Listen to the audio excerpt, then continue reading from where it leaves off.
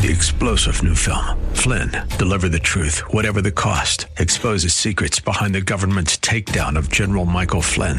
Flynn knew what the intel world had been up to. He ordered the first audit of the use of contractors. This set off alarm bells. He told the truth. He was the most dangerous person for Donald Trump to hire. They had to get rid of Flynn.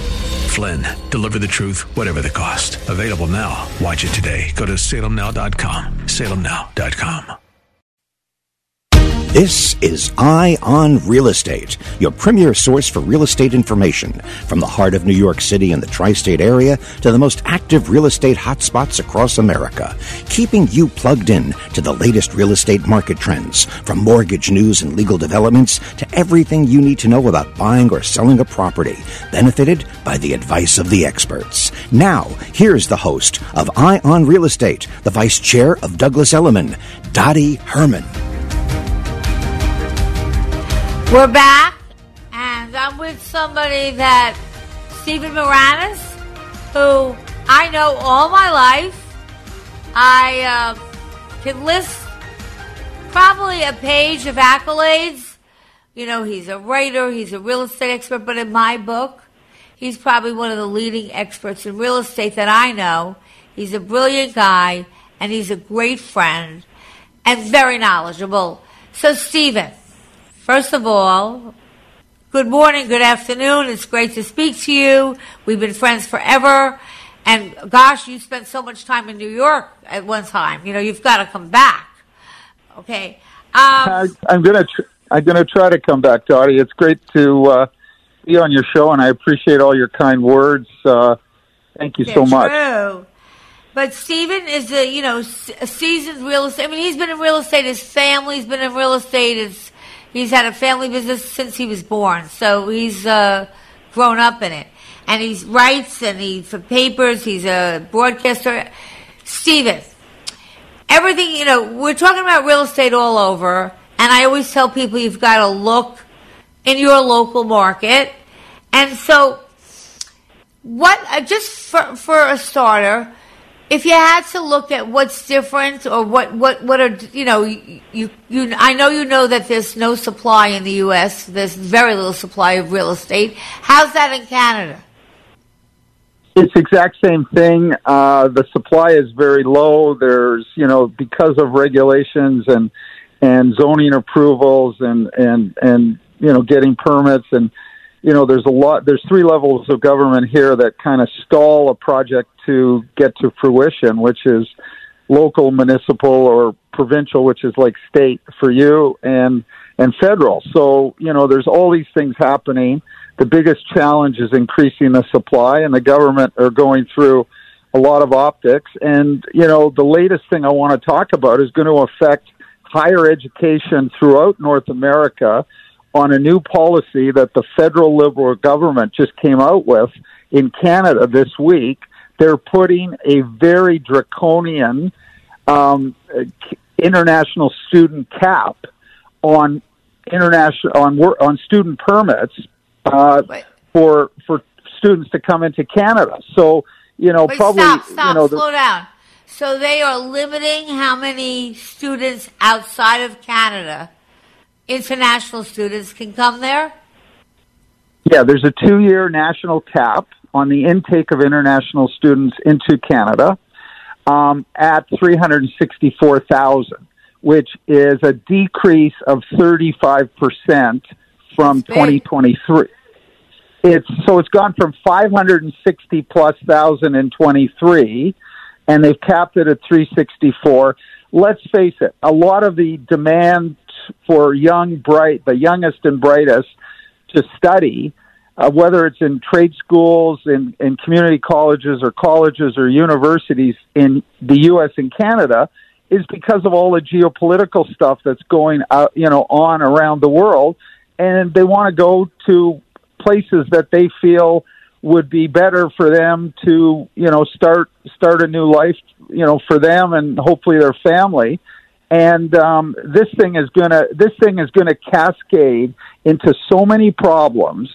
It's unbelievable, and how our federal government has ignored this is just unfathomable. And one thing I just want to say, you are fortunate in the United States. Many of your top institutions are private, so they've got huge endowments. They've got lots of money, right. Harvard, MIT. All our universities in Canada are public, so they get funding. So there's no private? There's no private? No, there's some private high schools, like prep schools throughout Canada. There's definitely, but they're sort of under, provincial jurisdiction, and they're, but all the universities are provincially regulated and overseen by in a public way. Can I ask you a question? Can I ask you a question about that? Would it be like, because sometimes I think that in the U.S., like if you win a scholarships or you're great in sports, some of the higher institutions, people in the U.S. are just locked out if they don't have the money to afford them. So it sounds to me, maybe I'm wrong, it's kind of a little bit more socialistic. Let's put it that way. Well, I hope we're not going too socialistic or too far left in Canada. Unfortunately, it seems like we are. It seems like here, too. Well, I try to be pretty apolitical. Let's just have, leaders who are more centrist and help people on both sides of the table. But just the average domestic student tuition in Canada last year was $6,800.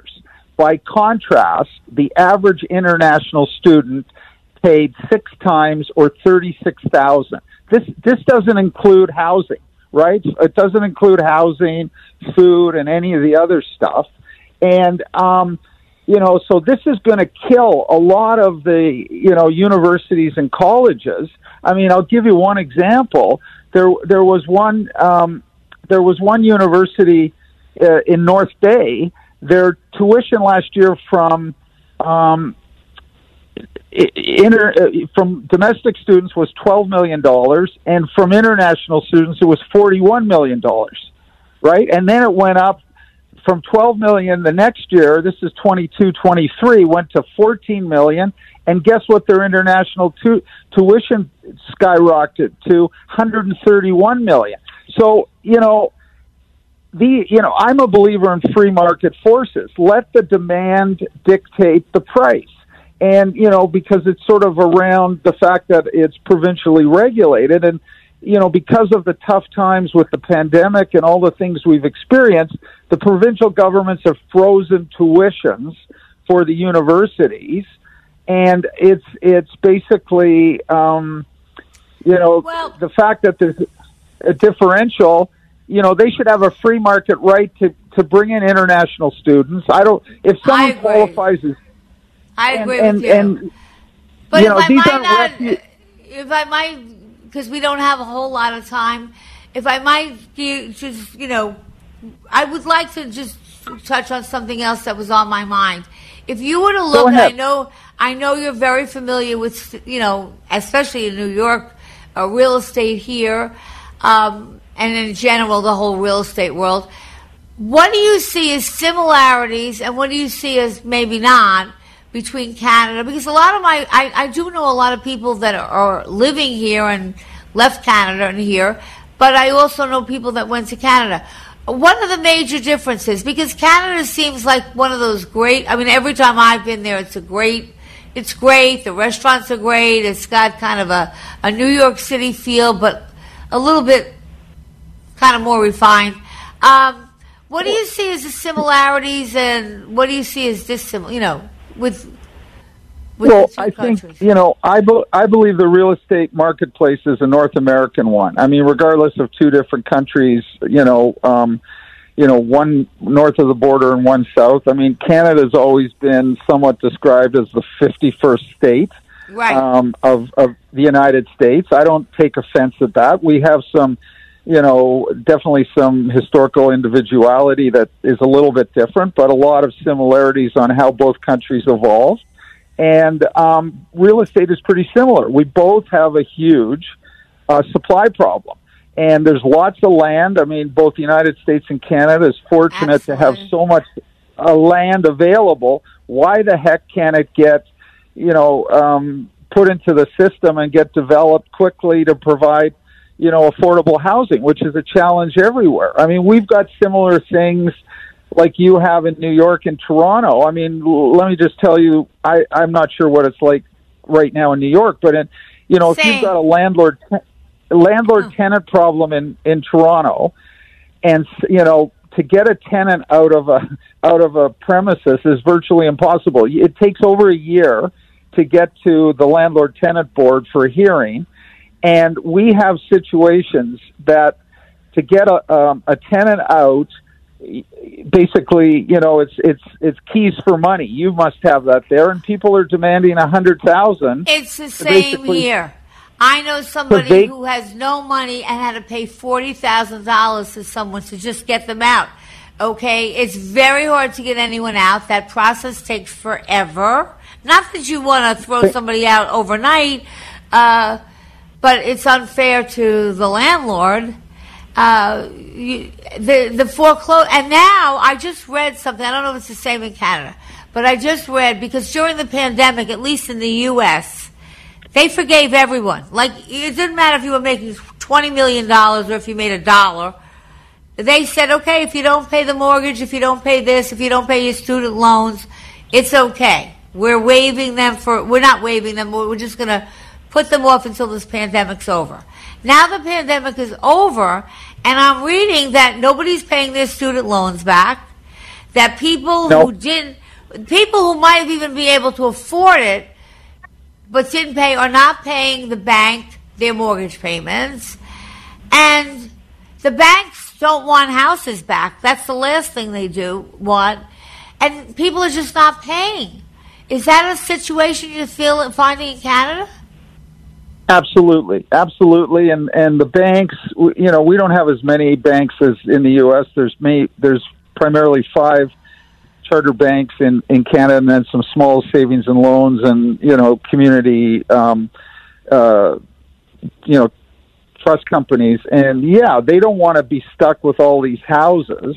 And so it's a bottleneck. The only good news we had this week is the Bank of Canada did not raise the interest rate again. It's the 4th time. They generally every 6 weeks they post the rate, so it's 5%, even though inflation went up slightly. The goal for the Bank of Canada, which is probably similar with the Federal Reserve, is to keep inflation at around 2%. Same, which is it's sort of hard because the governments are running such deficits and debts that a lot of the inflation is because of the trillions of dollars that the U.S. and Canadian governments have, Spent.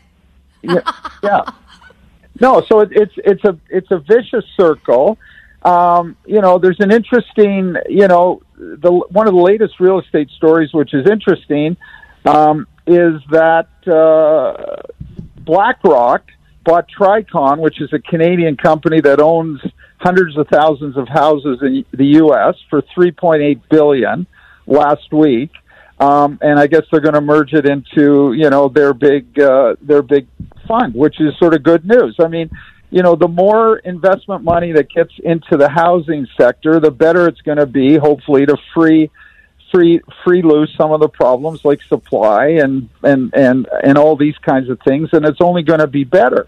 But, to put if there's hundreds of thousands of international qualified smart students who want to study in Canada and pay $40,000 versus $10,000 in tuition a year, why should we restrict that? Why it's like restraint of trade. Why would we do that? Why would you? I mean, what's the thing? Do they give you any rationale for that in Canada? Well, the only rationale is the buzz is everyone's saying that all these international students. Of course, if you're able to pay 6 times tuition as an international student, you obviously have ways and means and money to also get into the housing market, whether it's rental or buying, from family money, whether it's from Hong Kong or India or Pakistan or wherever the heck they're coming from.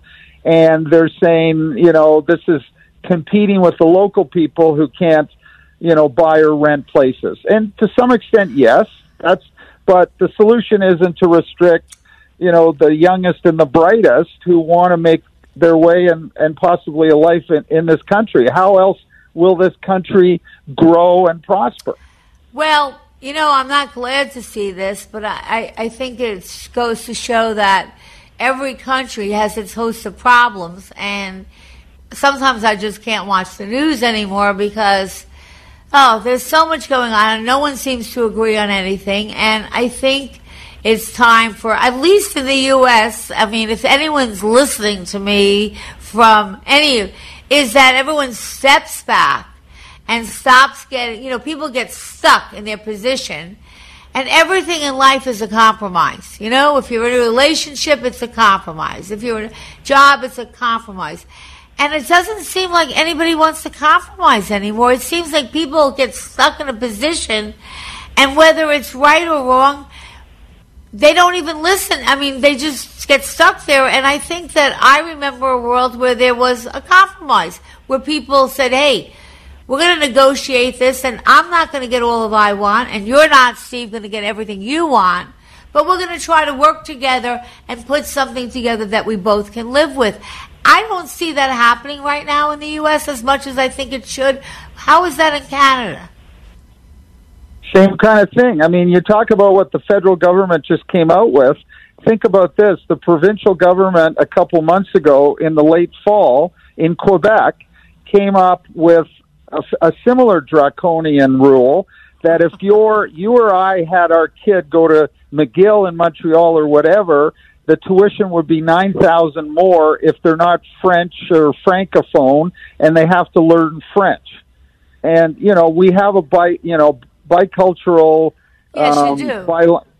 But if you don't know, if those of you listening have not been to Canada, half of it speaks English and half of Canada speaks French. So it's a two-language country. Well, there's language laws in the U.S., and, if you opened a company in Quebec, there's sign laws, language laws, so you got to change to adapt to French language, which is fine. That's their cultural background, no problem there. But half the country doesn't speak French. French is the primary language in Quebec, and I would say it may not even be 25% of the country. The country is functionally bilingual. Western Canada, from Winnipeg to Vancouver, there's absolutely no way that it's not even 5% are bilingual. So it's not. Let me ask you the something reality. Very positive, because I love Canada. And for those of us who are in the metropolitan area, you could drive there if you want to. It's an easy drive. I've done it, and it's a 10-hour drive from Toronto. Yeah, I've done it also. Tell us some of the wonderful places and things you can do in Canada, because I really feel for those of us who want to start traveling again, and maybe you don't want to take a plane after I've heard the nose fell off of one, this happened. I mean, it's a little scary. And you want to take a nice drive for a lot, which I've done many a day to Canada. Where are some of the things that they might want to see and some of the highlights of Canada? Because I love Canada. Maybe you want to tell us that. In the better weather, Niagara on the Lake, which is just across from the Niagara Falls. Niagara Falls is worth seeing, of course, but Niagara on the Lake is sort of Ontario's wine country. Some beautiful vineyards are there. Some excellent, wines are produced and grown and produced there. Toronto is multicultural. It's similar. We probably have more ethnicity than, as much or equal or maybe more than, say, New York or San Francisco. You're going to have to come on and finish this up in another week or so, because there's so much more to say. And I'm going to tell my listeners, if you haven't been to Canada and the kids are off from school and you want to take a wonderful trip, and Stephen will be glad to tell you where you should go. Absolutely, and Dottie, we got the Toronto Blue Jays and the Toronto Raptors and the Toronto Maple Leafs, plus lots of theater, live theater. Stephen, come on soon, and if you don't come to New York, I'm coming to Canada. I'm coming to New York soon. I'll see you soon. Soon. All right, we'll be back with Tom Drew, a financial expert, right after a quick commercial break. You're not going to want to miss him with all the interest rates they're talking about.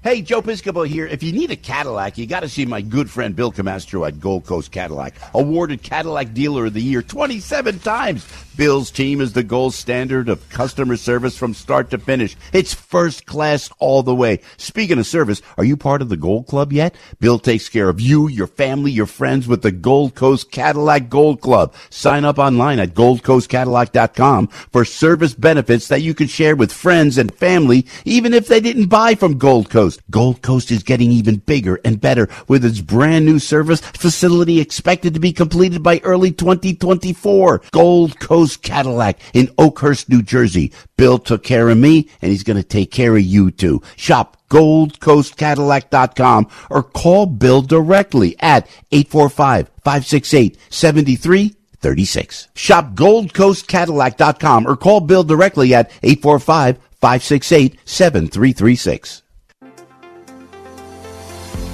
Maintain muscle mass and fuel your body with Invite Health's brand new plant protein powder. Looking to stay lean and strong? This vegan plant protein powder packs a punch with 20 grams of protein per serving. Flax and chia seeds along with pumpkin and rice proteins help energize the body and fuel the muscles. Take an extra 10% off Invite's plant protein by calling 800-673-2345. That's 800-673-2345. Save even more with our new everyday low prices, plus the additional 10% off Invite Health's plant protein powder. Visit invitehealth.com to check out our entire product line and call 800-673-2345 for 10% off plant protein powder today. That number again, 800-673-2345, or go to invitehealth.com. Hey, it's Joe Piscopo. I'd like to introduce you to the premier business in the investigative and security field in the United States today, Brosnan Risk Consultants. Founded by my friend Pat Brosnan, decorated retired NYPD detective. You must be diligent in protecting the business you work so hard to grow, family you cherish, and the lifestyle you've achieved. Luckily, there is Brosnan Risk Consultants to keep your business healthy, keep your family safe, and identify the approaching rising tide of danger and loss well before it destroys what you have built. Brosnan Risk Consultants have been protecting clients for over 25 years. Operational in 45 states and over 500 cities. Don't settle for second best. Brosnan is the gold standard in investigative and security services. Call now 800-590-2180 or go online to brosnanrisk.com. BROSNAN risk.com. Continuing with Eye on Real Estate, your premier source for real estate information. Here's the host of Eye on Real Estate, the Vice Chair of Douglas Elliman, Dottie Herman. We're back, and time flies when you have such an interesting show, such great guests. But this is a guest I don't have to tell you about because he's been on our show for years. He's a financial expert, one of the best I know, and I hear clicking in the background. So, okay, thank you. Thomas Drew, who is one of the best financial guys I know at Citizens Bank, and he's been on the show forever. So, Thomas, so much is going on with mortgage rates. And I get so many people that ask me, Dottie, should I wait? Should I buy? Should I time the market? Should I wait till they go down? So, before I ask you your forecast on interest rates, which everybody's waiting to find out, but you're going to have to wait for a little longer, I talked a little about in the beginning of the show, and so I might want to just have you just recap this. You know, when you're thinking about how much you could afford, and the formula is your monthly payments, like your income times your debt to income ratios, taxes, insurance. And I told everybody about the 28-36 rule. Can you explain that a little better to people so that they kind of know that? Yeah, of course. Hey, Dottie, by the way, it's great to be back. So, yeah, it's something that the banks use to determine somebody's ability to repay the loan. And In layman's terms, those ratios are based on gross income and the amount of debt you're going to carry every month, including your mortgage, taxes, insurance, credit cards, car loans, student loans, right? Unfortunately, all the things that we need to pay every month. So in a ratio of 28-36, 28 is what they call the front ratio. That's your housing expense, which would be the mortgage, taxes, and insurance. And the 36 would be all of your debt, including the mortgage. And what does that mean in reality? So I always try to use just numbers that are easy to work with, right? So everyone I talk about, hey, let's just use $10,000 a month as your gross income. You may be more, you may be less, but the numbers seem to make a lot of sense at $10,000. 28, that front ratio, is 28% of the gross. So 28% of $10,000 would be $2,800, which is the amount of money you can spend on your mortgage, taxes, and insurance. And the $3,600 a month would be all of the debt combined, including the mortgage. So those are kind of like old school ratios that have been around forever. There are many instances where the lender would feel comfortable going higher than that. But of course, people need to eat, right? And you need to, do all the other things that you do in your life. But so if you can keep your ratios in line with that, you're probably not going to feel house poor, right? Okay. Which some people unfortunately get themselves into. My next question, I have questions for you because I think most people think, a lot of people think, I don't want to say most, but if they see a mortgage rate, regardless of the bank, that's posted, this is our interest rate, or not our mortgage rate, our interest rate, they assume that rate applies to everyone. And I know that rate only applies to people who have perfect credit. So would it be an unfair statement to say the better your credit is, the better interest rate you'll get? Because if your credit's not as good, or then whatever they post is not the interest rate they're going to give you. Is that fairly? I don't know if I said that correctly. Yes, you did. You said. I mean, I guess I could say it in a different way. Say it better. Okay. Score, the closer you're going to get to that posted rate, right? So, and typically the banks are using FICO scores somewhere between 740 and 760 on those posted interest rates that you see on the internet. So if your credit is not at that level, let's say it's below 740, you should expect a higher interest rate than what's posted on the internet for that particular lender. But assume your credit rate is in that range. Let's say it's 740, 740, 550, whatever. What are some of the things that somebody can do prior to buying a home to try to avail themselves of the best interest rates? Because I really believe people look at those interest rates and they think that's the interest rate. So if I wanted to, say, avail myself of the best interest rate that I could possibly get, what are the things that I would do before I apply for a mortgage? Yeah, this is always a great question, because I was just having this conversation with my son, who's about to turn 25, and wow, my oldest son. You don't look old enough to have a 25-year-old son. Yeah, I'm always moving. It keeps me young. But so he's asking questions, which is always good, and he's not asking his friends who don't know. He's asking Dad, so I'm kind of happy about that. That's good. But yeah, that is a good thing. So I said, his name's Alex, so he's like, Dad, well, how do I get my credit score as high as possible? Simple question, but probably the most important one, in this process. So basically what I'd say, the good news is everyone can look at their own credit report, right? You can pull it yourself, and you can see what your score is at any given point in time. Now, that's what it is. A credit score is just a snapshot in time of all of the debts that you owe, whether that's on a credit card, a car loan, a student loan, right? So all those things are going to show up on the credit report. Now, one of the things that has the biggest impact to your credit score is the amount of money you owe versus, say, the credit line that you have. So, perfect example is a credit card. I always like to use the number 10,000. You'll probably hear me say it again. At 10,000 is your limit, right, on a credit card. As the balance on your credit card goes above 30%, or say $3,000 at any given time, it starts to lower your credit score. It's basically the FICO model is looking at that saying, hey, you know what, you're starting to push your credit utilization higher and higher, and it's a little more of a risk based on all of the data that they've, looked at over countless customers over, many years. So I say, hey, look, well, get your balance below 30%, and the further below 30% you go, the higher your credit score will be when the next time your credit is pulled. And that's with pretty much everything. Obviously, pay your bills on time. If you're late, that'll be extremely damaging to your credit score. So make sure that you pay bills on time. However, if you can, should you try to, if you could, like, let's say you have a car payment. If you can and you can afford to, should you try to pay off some of your debts?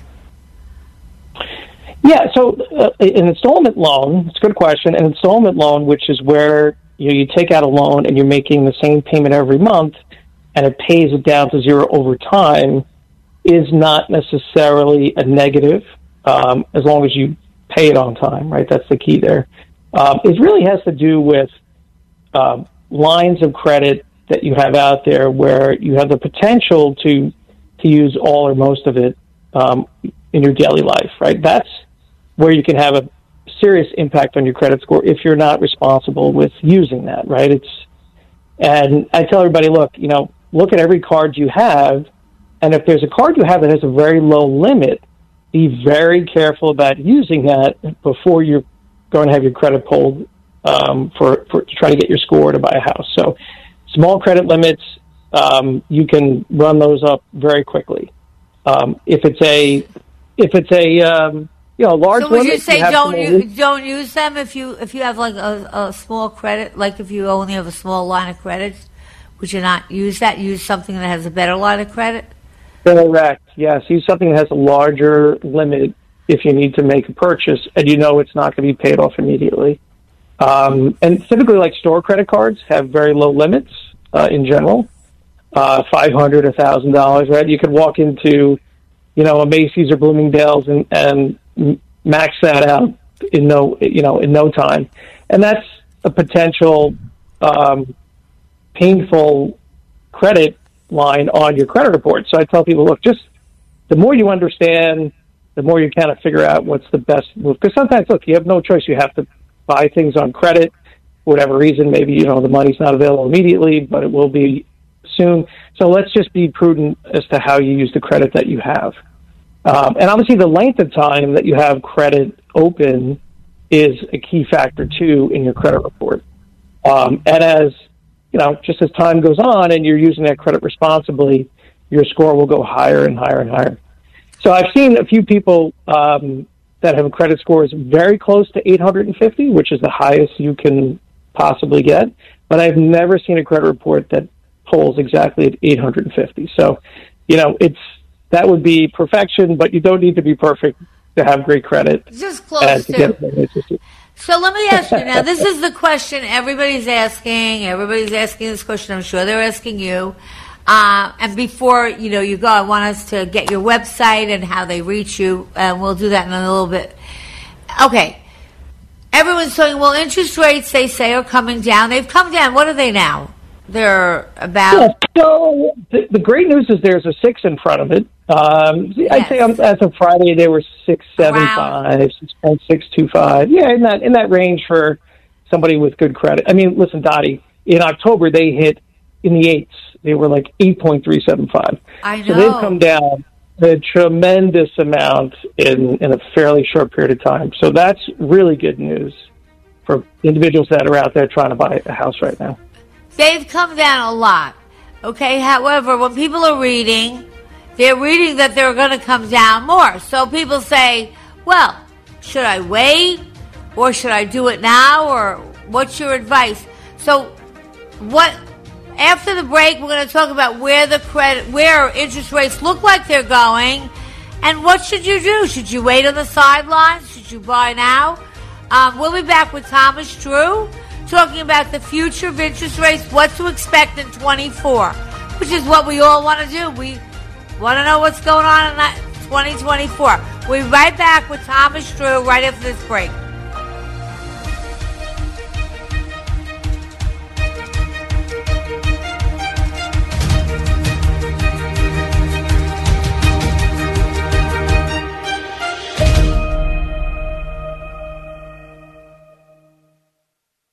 Hi, folks. It's Arthur Aidala of the Power Hour every night here on AM 970 at 6 p.m.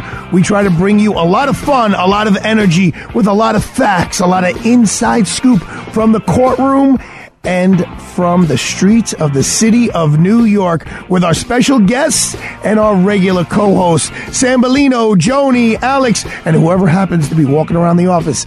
Tune in weeknights at 6 p.m.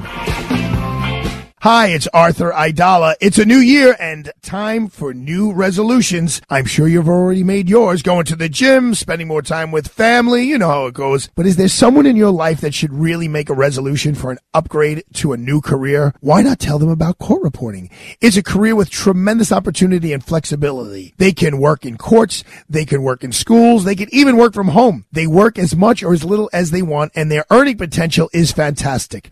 The National Court Reporters Association says there are 5,000 openings for court reporters and not enough reporters to fill them. The NCRA is offering this free program called A to Z, where participants are introduced to stenography and court reporting, and sessions are being hosted right here in New York City. Plaza College in Forest Hills, Queens is the only school in the city with a court reporting program. So sign up today by emailing info@plazacollege.edu. That's info@plaza, Plaza, college.edu. This is Dennis Prager. I am excited to announce the all-new Pragertopia Plus. You can listen to my show whenever it's convenient for you, all commercial-free and all on demand. Now with Prager Plus, search topics, guests, and segments all the way back to 2010. And now a truly exciting new benefit. My monthly online video get-together for Pragertopia Plus members only. This is where for an hour each month, Pragertopia Plus members get an exclusive chance to ask me anything. That's right, anything. It's on video. I'll be talking to you and answering your questions. We may even have a special guest every now and then. I've never done this. Submit your questions for me at Pragertopia.com. This is only available to Pragertopia Plus members. This is our chance to connect like never before. Go to Pragertopia.com or click the banner at DennisPrager.com. As a local business owner, you get called every week by marketing companies. We get it. We have hundreds of satisfied customers. Here's what a satisfied client recently said.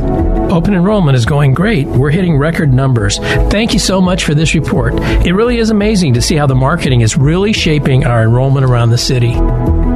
If you're a local business and ready for the next step, Google Salem Surround New York right now. Our experts are ready to help you take your marketing to the next level. Google Salem Surround New York today.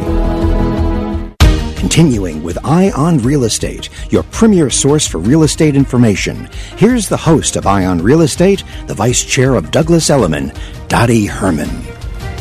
We're back with Thomas Drew, one of the top financial guys at Citizens and a friend of the show, a friend of mine, okay, and I think he's the best. So, Thomas, I've been reading, I'm just reading this right out loud to you. It says, mortgage rate forecast, experts say rates could fall below 6% this year. The housing market is already off to a better start in 24. And it says the silver lining, according to experts, is the mortgage rates reaching 6% or lower by the end of the year. What do you have to say? Yeah, so I think there's the experts will have their opinions on things, and I guess right. I will. And I will there's too. No guarantee. So yes. What's your opinion? Let me ask. There's no guarantee. Yeah. So I guess here's what I see. It's all data dependent, right? If inflation continues to moderate and the economy does okay, the Fed can start to cut rates gradually, right? I don't see them rushing to cut rates. I think they'll do it carefully and sort of see what happens after each cut to make sure they're not creating an inflationary environment. But that's the hope, right? That we get to closer to 6% gradually through the course of the year. And I can tell you this, as rates do that, what's going to happen, right? What are people going to decide to do? They're going to decide, okay, now is the time, right? Let's go buy a house. We need to do that. So why, in my opinion, why wait till everybody else decides at the same time that this is what they're going to do? I think it makes more sense when there's a little bit less competition in the market right now to go do that, to go find a house that fits your needs. And the good news is mortgages can always be refinanced, right? But if you get yourself back into a situation where, there's double the amount of people looking for homes, you may, in fact, pay more for that house, right? Or you may not be able to get the house you want because the prices have come up so much. Well, you're echoing my words. You're echoing my words because my opinion was the same thing. Because so many people say, should I wait? I'm like, no. First of all, if the rates go to that amount, there'll be so much more competition, okay? And then you'll end up bidding higher probably on a home. And my feeling is they're not that high now, and you can always refinance, but there's less competition. I believe if you wait till the spring, you're going to be really flooded with a lot of competition. I think right now is a great time to buy. It's the perfect time because, you're probably a month or two before the spring market really takes off. And, the rates are reasonable. They're good. And look, on any given day, rates, move up and down. And I tell people, look, you can't day trade mortgage rates, but if you do need a home to buy, right? Like that's the action you need to take right now. Make sure it's not way over what you can afford. And in the future, you'll have an opportunity to lower your payment once you refinance. So It makes sense. And people just they freeze up because they think they have to wait till everything's perfect. Well, if you wait till everything's perfect, you're gonna never. You'll be waiting. You'll be an old person. You'll be 92 years old. But I have when I first started real estate, Tom, there was a picture in the office. And it had a picture of this old man, hunched, and an old woman walking, and they said, still waiting for the prices to go down. Okay, of course, it never ended up buying, and I never forgot that picture. But let me say this. What would be, in other words, if you want to refinance, what would be a good enough, like in other words, if like I have a mortgage with Citizens actually on my apartment in the city, and everyone said, "Well, refinance it," and I said, "Well, it's at a fairly low. It's not as low, it's at a fairly low mortgage rate. I'm not going to refinance it for pennies." Is there kind of a rule of thumb that if your rate is if you could get it for 2% less than you should? Is there any kind of rule of thumb or not really? Yeah, and I look at it in terms of what it's going to cost to get the rate lower, right? So we'll do a calculation. If you could recoup the cost of refinancing, say, within, 2 to 3 years, and you're going to be in that house for, longer than that, then that's when it makes sense, right? So it's not necessarily a rate because you may have a very small mortgage, right, where even if the rate's 1% lower, but your costs to get that rate 1% lower are going to take 5 years to recoup, it may not be worth it, right? You may be moving out of that house and or apartment or whatever it is. So I always say, hey, look, it's based on how long it's going to take to recoup the cost to actually do it. And if that is a fairly short period of time, then it does make sense in my mind. Well, for our listeners, I'm sure a lot of you know this, but if you don't, when you refinance, there's a cost.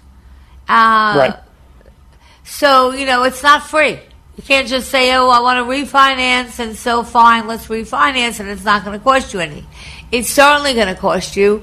So you need to really sit with someone like Tom and sit and weigh out what your interest rate is now, and if you refinance it, what that kind of cost would be, and then you can decide if it makes sense.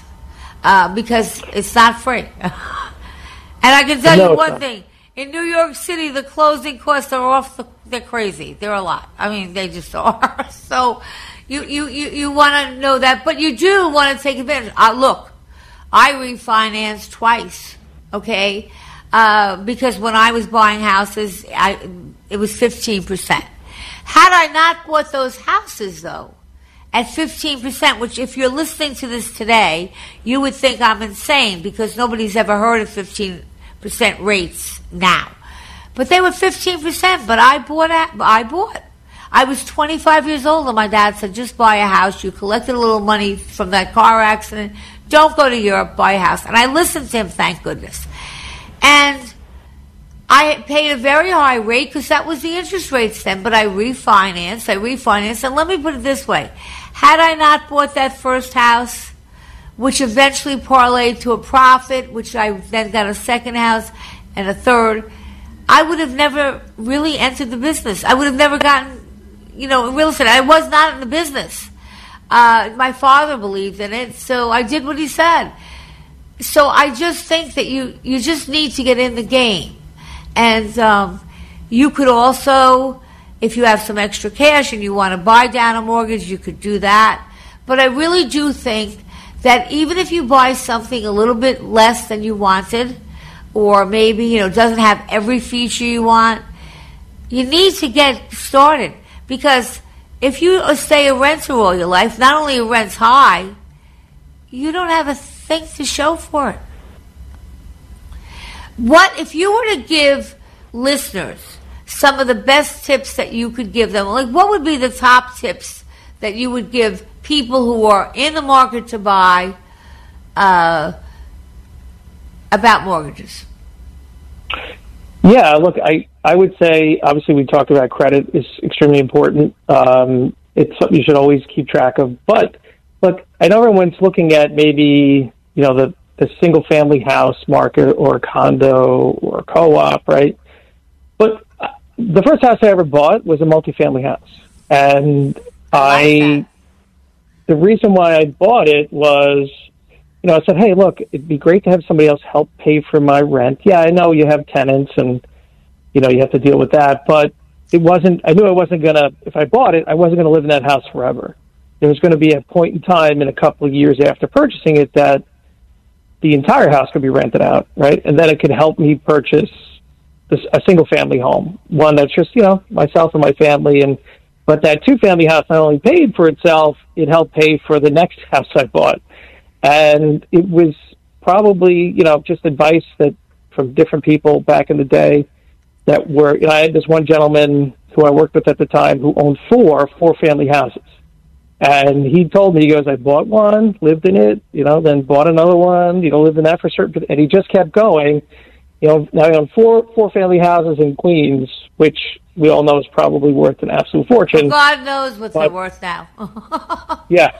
But that was, and he said, look, at the end of the day, I just didn't want the mortgage to be solely dependent upon myself, right? If there's somebody else having to pay for it, I can at least, continue to live my life and, grow a family and do things I want to do and not be so house poor. And it seems so simple to me, but I was like, you know what? I'm going to do that. I'm going to try that. And that was my first purchase. And I'd say it would work for most people. That's very smart. Good thing you listen to people who gave you good advice. So let me ask you, if you're a first-time buyer, and I want you to give our website because I know time is running out soon. Before we do that, so if you're a first-time buyer, obviously they should all meet with you or one of your teams so that they can, have everything in order before they apply for a mortgage. But are there programs that maybe people should find out about or inquire about? Are there sometimes special programs for people who are first-time buyers? Oh, there are plenty of them out there, Donnie. There are plenty of down payment assistance programs, closing cost assistance programs, right? There's a big push to get people into homes. Tom, how do we get you? I'm going to have you on next week again or the week after. What's your website? How do people reach you? Just my name, Thomas.Drew at citizensbank.com. That's Thomas.Drew at citizensbank.com. And I'll be happy to help our listeners with anything that they need as far as a And mortgage. by the way, if you're driving, don't write. I'll post it on the website. Tom, you've got to come back soon. Have a great Looking weekend. forward to it. Yeah. And guys, Thanks, Daddy. enjoy the 50-degree weather, and we'll be back next week.